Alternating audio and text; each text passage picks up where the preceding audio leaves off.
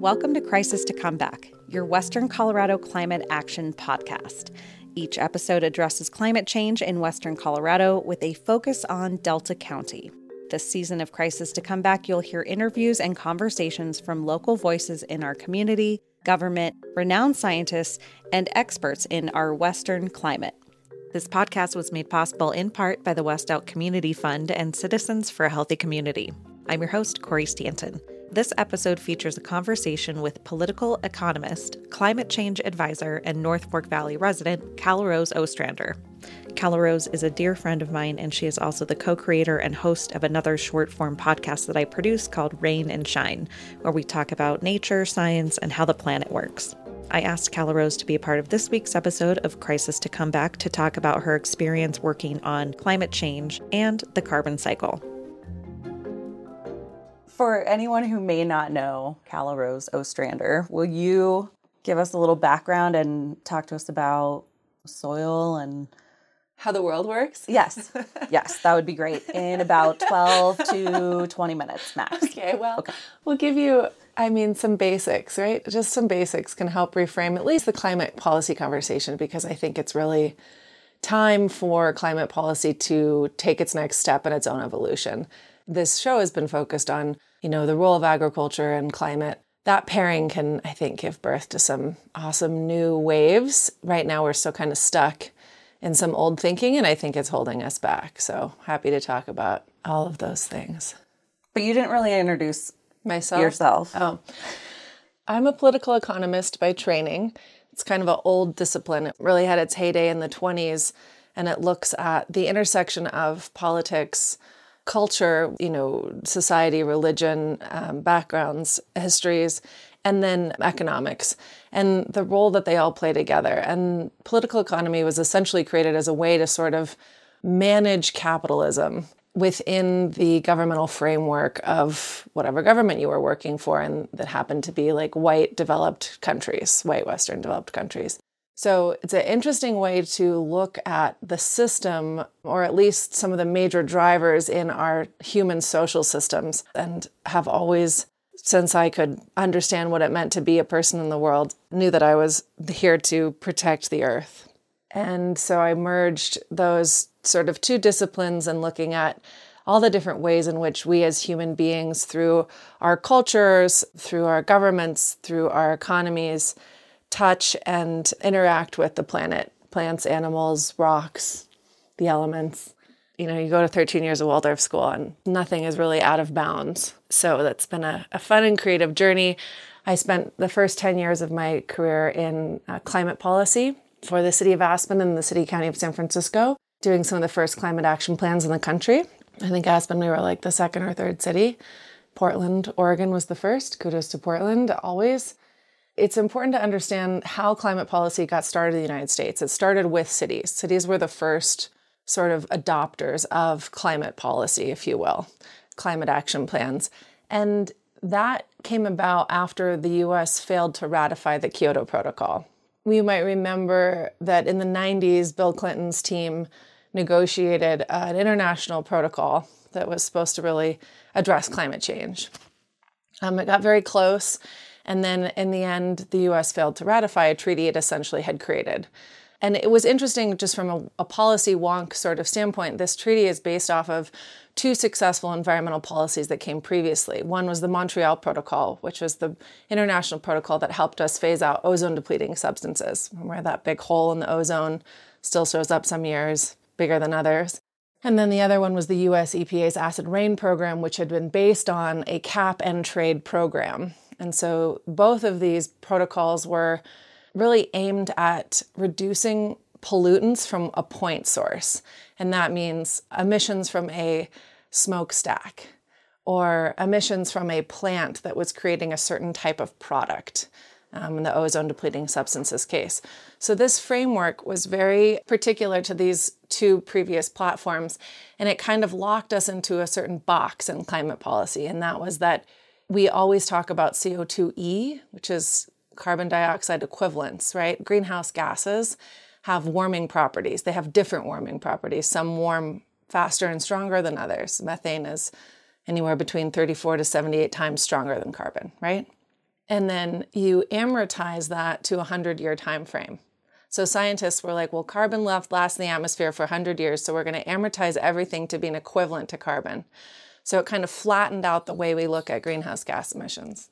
Why does this matter? If you're a policy wonk, it matters because suddenly you're giving policymakers who are in office for maybe 2 to 8 years a framework that's based on a 100-year time horizon, which might make sense in science, but in politics means that it took us decades to figure out that we needed to go after these short-lived, high-potency greenhouse gases. Things like methane, things like hexafluoride, things like nitrous oxide, these ones that have hundreds of times more warming impact than carbon, but because they're amortized over a lifetime may look a little less. So how you frame something really changes how you manage it. And this frame that we got from the Kyoto Protocol, I'm not saying is necessarily bad, but it led us to do two things. One, it kind of flattened out the way we looked at greenhouse gases. Water vapor is the most prevalent greenhouse gas on the planet, but it's not looked at in the Kyoto Protocol framework as a greenhouse gas because it cycles rapidly through the atmosphere. There's implications of that when it comes to Earth systems, but just to understand that that framework gave us an interesting playing field, and it really went after point sources. So maybe it's good for things like your emissions factor for your electricity, or basically like the emissions in your energy mix and regulating that. But it's not really good for how the planet actually works physically. Like it doesn't have any biology in it, right? It doesn't have any chemistry in it so much as that it's like, what's the fossil fuel content of the thing you're burning at the point that it's burned? That's kind of how it looks at everything, which again is good for certain aspects of climate change, but doesn't give you a full suite of tools to really address the problem, nor does it clearly articulate the whole problem. So now we have several generations of climate policy and climate action, if you will, that is based on a relatively flat framework. And how the Earth works is the Earth works in cycles. The Earth works biologically, it works chemically, it works physically, and it's constantly regulating itself. That system is driven by carbon at its base. So instead of looking at carbon as a bad thing, which we do in the traditional climate policy framework, carbon is seen as a pollutant. If you look at from a biogeochemical framework, carbon is seen as the driving force, the organizing principle of how the planet functions. And I think those are two very different approaches. You can approach it as a pollutant, which you need to stop, or you can approach it as a moving thing that drives many other aspects of the life cycle on the planet. And I think where we need to move from is managing carbon as if it's a pollutant to managing carbon as if it's the driver, which it is, of the major life cycles on this planet. And that's kind of what I want to share with you a little bit about today is like, what do I mean it's a driver? Yeah, I'm like entranced by Calla's Ostrander. Well, it's fascinating to understand where things started from. So, okay, I know you want to talk about the carbon cycle, and I would love for you to talk about the carbon cycle. What would be super helpful is if you could just break it down. Yeah, it's so much more fun to approach, how do we interact with our climate from a relational standpoint than a regulatory standpoint. And that's not to say I'm necessarily anti-regulation, but when you have a hammer, everything looks like a nail. And so it's much more fun to have at least a better toolkit. There's so much we don't know, And I always try to keep that in mind because science is constantly evolving. But what's wonderful about the carbon cycle is that people have known and understood how energy moves on the planet in a variety of ways for a long time. The medicine wheel has a lot of connections to the carbon cycle and how it drives light on the planet, the Native American medicine wheel. There are lots of different indigenous wisdoms that carry this same understanding of how energy moves through life. And I think, science, modern Western science is just kind of getting there with a field that we call biogeochemistry. So it's really about, how biology and chemistry work together on the planet to make life. This is pretty fun. Now the carbon cycle. Okay, so let's get back to the carbon cycle. I worked with Kiss the Ground to create their first piece of media called The Soil Story. And that story really tells the basics of the carbon cycle. And it's important to understand, again, that carbon is not the enemy. It's the building block of life. It's the thing around which all the other things organize. And to understand how it's organized or it moves, we'll just simplify it a little bit and step back and say there are 5 major forms that carbon takes on the planet. And scientists call these pools.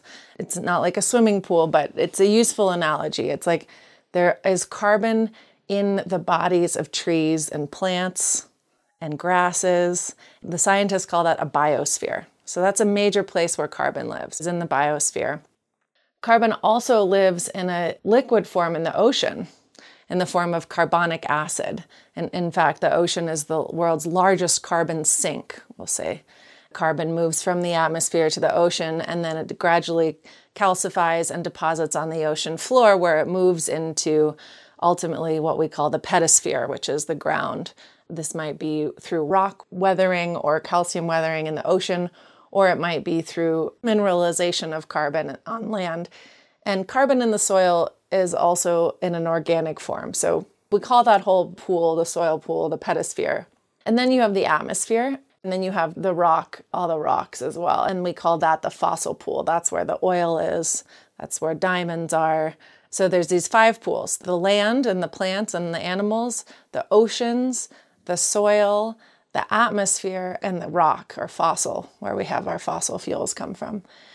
And carbon is moving in its form through these pools at different speeds. And as it moves, it has different functions on the planet. So primary function that we're most familiar with probably is that we breathe in oxygen and we breathe out CO2.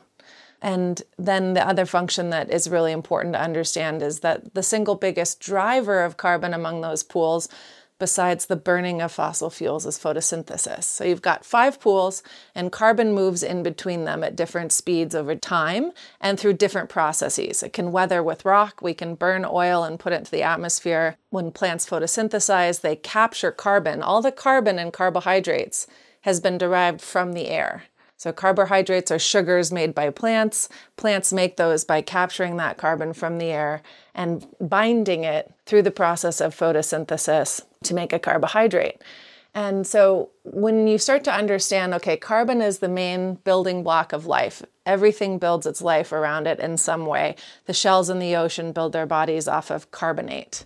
You know, we are carbon-based life forms. As far as we know, there's no other ones, but maybe.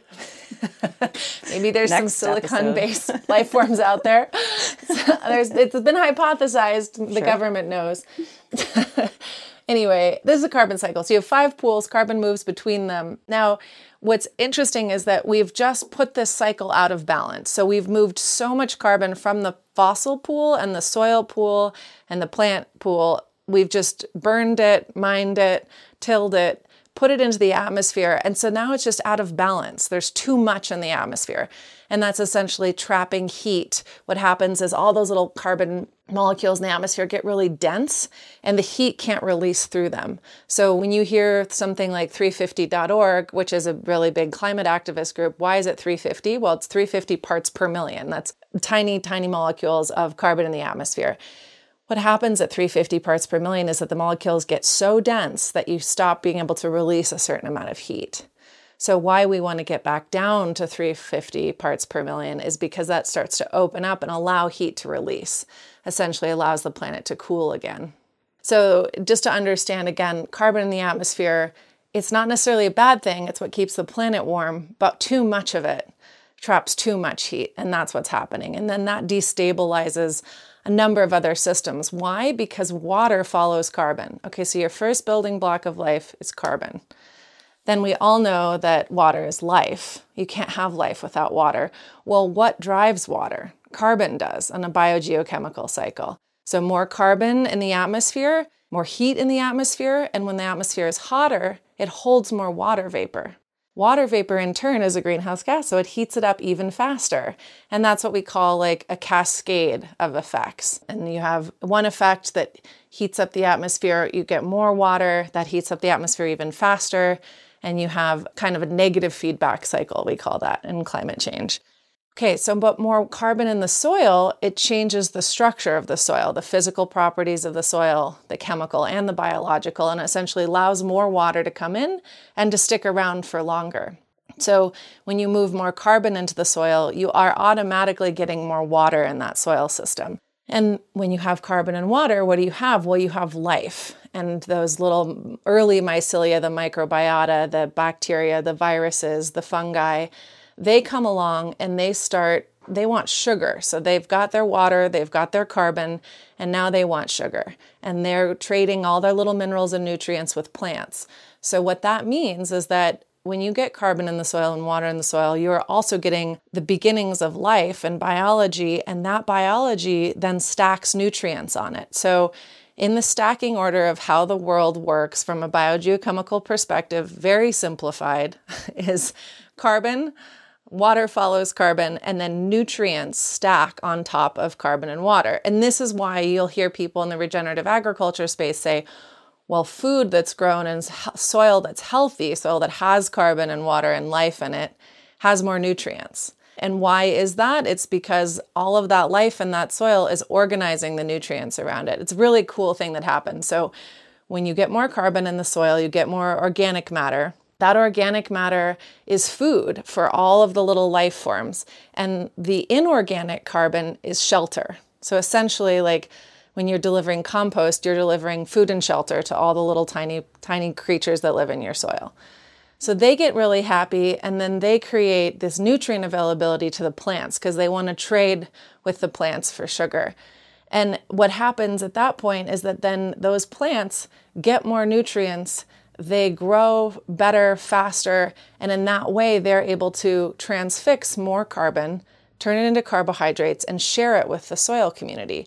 And not all that carbon that's shared gets eaten, right? A lot of it gets stored. And one of the big scientific findings in the past decade or so that has really led us to understand why agriculture can be a solution to help rebalance Earth's climate is that that carbon doesn't just cycle back out. At first, we thought it went in, microbes ate it, and then it cycled back out. And that's true. But there's a good portion of it that actually gets stored in what used to be called the occluded light fraction. It's like essentially a layer where none of the microbes can get at it. It's been transfixed, it's inorganic, it's not edible. And that not edible carbon is the carbon that gets sequestered over time. And that can happen. We used to think it took 100 years for that to happen, but it turns out it can take less than 6 months for carbon to be moved from the atmosphere into a stable, fixed isotope in the soil. So that essentially vastly changed our understanding of what photosynthesis can do to move carbon in a more, I guess you'd say, substantial fashion over a longer period of time than just photosynthesizing and then releasing it again. So that was a major scientific, wow, it turns out you can build durable soil carbon so much faster than we thought, right? Can you extract this too, or it's like so deep, or like how do they measure it? How do you see it? Oh yeah, this is the hard part, right? So we know more about Mars than we do about soil processes. Turns out. Turns out we haven't spent a lot of money on understanding how things work under us. We really love things above us, which is great, but under us is good too. You got to be balanced. So one of the jobs that really taught me about how the carbon cycle works was working for the Marin Carbon Project, and they employed a number of scientists who are biogeochemists. And the answer is complicated. So generally, that durable carbon gets moved lower in the ground, but it's all around. It's just in different little pockets. Think about like a carbon molecule and all the things around it. So it's either bound up with something that's inaccessible, or it's sort of free floating and it can be food for somebody. It's sort of like a simple way to look at it. It doesn't look any different. What you can see is if soil is rich in carbon, it'll be dark in color and it'll be more moist. And it will have that sort of petrichor smell, that smell you get after the rain. And what that smell is the presence of Acetomites, which is a certain kind of bacteria that also is found in compost. It's a very beneficial soil microbe. So you can't really get at it. It's just in its little tiny form turning into something that cannot be eaten by the soil microbes. It doesn't form a layer, although it does accumulate down deeper usually, but it's all around in the soil. How it gets there exactly, I don't know, and I don't know that we know because there's so many complicated processes about how all of these relationships exist, and there's hundreds of them and thousands of them, and we just don't understand all the mechanisms, which is why it's really hard to calculate exactly how much carbon is going to be sequestered by what practice. And this is what gets me back to the Kyoto framework, which is in this Kyoto-based climate policy that dominates today, you have to be able to account for every unit of carbon because it's used to assigning emissions factors. Oh, your electricity has this emissions factor. This is the mix of renewables or fossil fuel sources that make up your electricity. Your vehicle fleet on average has X fuel efficiency. Okay, we know the emissions for gasoline, for diesel. We know those emissions factors, right, for ethanol. So that's kind of how you count a carbon footprint in the point source framework. But when it comes to the life forces, like when carbon moves from the atmosphere into the bodies of plants and in the soil, where it goes and how much goes where, we don't understand the mechanisms of those principles. And that makes it really challenging to account for under this framework. What we do know, and I think what's so much more interesting, is not trying to bean count it to absolute infinity and beyond, which everyone's trying to do right now. There's so many startup companies that are like, oh, we'll measure how much carbon is in your soil. We'll model how much carbon goes in from this practice. And those models are useful to some extent in policy because it's sort of a bridge. And those models are what the US government has based a lot of its recent IRA funding on soil health around. And those models are highly limited. They're good. They're as good as we can get, but they are still limited. What we do know is that a stock of carbon, so think about all that carbon in the atmosphere, it's like a big stock. Well, photosynthesis provides a flow for that carbon to move from the atmosphere back into the soil. And because we now know that that flow can happen much more quickly than we thought before, and because the soil is such a big, kind of think about it as like a bathtub that's not full. So we, through tilling, through burning forests, through our land use, we've released tons and tons and tons of carbon into the atmosphere. Well, it turns out that we can fill that back up and more, that you can actually move more carbon back into that system. And unlike more carbon in the atmosphere, which is bad for us, more carbon in the soil is good for us, right? Because we get more water and more nutrients. Now, let's talk about the oceans here for a second. So the oceans tend to absorb or sequester 50 to 80% of the carbon that's released in any given year into the atmosphere. Well, that ocean bathtub is pretty full of carbon. It can't really handle much more. So we've heard about ocean acidification. Well, ocean acidification is driven by carbonic acid, which comes from that carbon in the atmosphere moving into the ocean. And so in its liquid form, that is corroding the bodies of all these little shell creatures and plankton. Not only that, it's reducing the carbonate in the water, which is the base form of carbon that those things need to build their bodies in the first place. So it's double bad. Too much carbon in the ocean is not good. And it's heating up. And that heat differential is driving things like more intense storms, but it's also really messing with a majority of ocean life, right? It's hard to live in the ocean right now. So that carbon bathtub in the ocean is full. We don't want any more carbon to go in there. What we want to do is to pull enough carbon from the atmosphere into the soil, in through the bodies of plants and trees and grasses, so that that carbon can come out of the atmosphere so the oceans can rebalance. The biggest lever that we have as humans is agriculture. So if photosynthesis is the biggest way that carbon is moved quickly through these systems, plankton is what pulls it down in the ocean, trees, grasses on land, agriculture is the way that we manage photosynthesis. Agriculture is the single largest human form of photosynthetic management on the planet because we're growing food, right, every day, or we're grazing animals. So the idea being that we use that lever of agriculture to pull enough carbon out of the atmosphere so that heat can release and then the oceans can also release. And that's like a really big picture. We could argue about 1,000 things in between all those pieces, but I just want your listeners to understand that instead of carbon being like, this is bad here, this is bad there, And it is. We don't want to be like the amount of emissions coming out of a fracking well at the source is tremendous, right? The amount coming out of a coal mine is huge. And we just, are uncovering how much more comes out of these than we thought. You can see that when we have infrared sensors and satellite sensors now. And I'm really excited about the satellites because they're going to tell us not what we think is happening, but what's actually happening. And that's a really good advancement. And I think the correspondence of beginning to understand the role of agriculture in climate change simultaneously with the advent of the satellite and sensor technology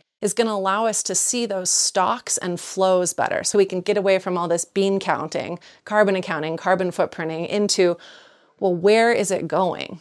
And where did it come from?